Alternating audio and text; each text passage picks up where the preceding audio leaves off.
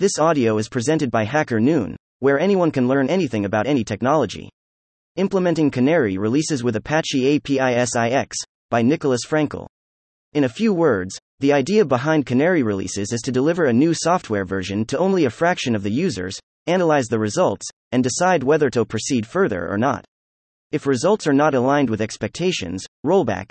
If they are, increase the number of users exposed until all users benefit from the new version.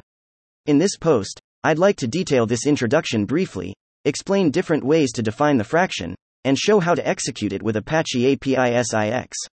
Introduction to Canary Releases. The term canary originates from the coal mining industry.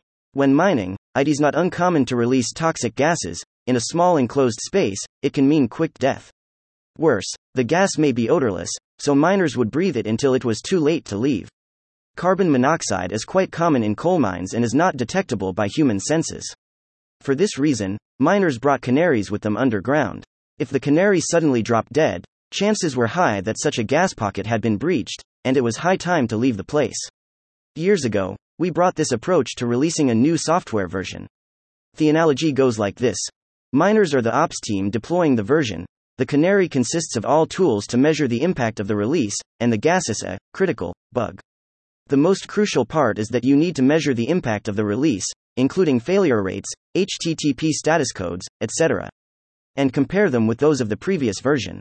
It's outside the scope of this post, but again, it's critical if you want to benefit from canary releases. The second most important part is the ability to roll back fast if the new version is buggy. Canary releases versus feature flags. Note that canary releases are not the only way to manage the risk of releasing new code. For example, feature flags are another popular way the canary approach delivers the complete set of features in the new component version. Feature flags deploy the component as well, but dedicated configuration parameters allow activating and deactivating each feature individually. Feature flags represent a more agile approach, in the true sense of the word, toward rollbacks. If one feature out of 10 is buggy, you don't need to undeploy the new version, you only deactivate the buggy feature. However, this superpower comes at the cost of additional codebase complexity, regardless of whether you're ELI on third-party products or implement it yourself. On the other hand, Canary requires a mature deployment pipeline to be able to deploy and undeploy at will. Approaches to Canary Releases. The idea behind Canary Releases is to allow only a fraction of users to access the new version. Most Canary definitions only define fraction as a percentage of users. However, there's more to it. The first step may be to allow only vetted users to check that the deployment in the production environment works as expected. In this case, you may forward only a specific set of internal users, e.g., testers, to the new version. If you know the people in advance, and the system authenticates users, you can configure ITBY identity. If not, you need to fall back to some generic way, e.g., HTTP headers. Remember that we must monitor the old and the new systems to look at discrepancies. If nothing shows up, it's an excellent time to increase the pool of users forwarded to the new version. I assume you eat your own dog food, i.e., team members use the software they're developing. If you don't, for example, an e-commerce site for luxury cars, you're welcome to skip this section. To enlarge the fraction of users while limiting the risks, we can now indiscriminately provide the new version to internal users. We can configure the system to forward to the new version based on the client IP to do this. At a time when people were working on site, it was easy as their IPs were in a specific range. Remote doesn't change much since users probably access the company's network via a VPN. Again, monitor and compare at this point. The whole 9 yards. At this point, everything should work as expected for internal users, either a few or all. But just as no plan survives contact with the enemy, no usage can mimic the whole diversity of a production workload. In short, we need to let regular users access the new version, but in a controlled way, just as we gradually increase the number of users so far. Start with a small fraction, monitor it, and if everything is fine, increase the fraction. Here's how to do it with Apache APISIX. Apache APISIX offers a plugin-based architecture and provides a plugin that caters to our needs, namely the plugin.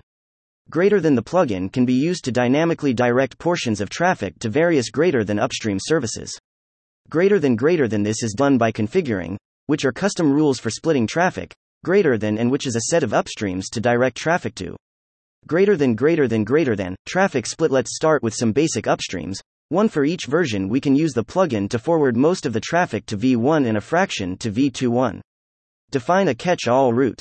2. Configure how to split traffic. Here, weights. 3. Forward 99% of the traffic to v1 and 1% to v1. Note that the weights are relative to each other. To achieve 50-50, you can set weights 1 and 1, 3 and 3, 50 and 50, etc. Again, we monitor everything and make sure results are as expected. Then, we can increase the fraction of the traffic forwarded to v2, e.g. 1. Increase the traffic to v2 to 5%. Note that Apache APISIX reloads changes to the file above every second. Hence, you split traffic in near real time. Alternatively, you can use the admin API to achieve the same. More controlled releases. In the above, I moved from internal users to a fraction of external users. Perhaps releasing to every internal user is too big a risk in your organization, and you need even more control. Note that you can further configure the plugin in this case. 1. Only split traffic if the HTTP header has the configured value. The following command always forwards to v1. The following command also always forwards to v1. The following command splits the traffic according to the configured weights, i.e. 95/5. Conclusion. This post explained Canary releases and how you can configure one via Apache APISIX. You can start with several routes with different priorities and move on to the plugin. The latter can even be configured further to allow more complex use cases. The complete source code for this post can be found on GitHub. To go further, implementation of Canary release solution based on Apache APISIX.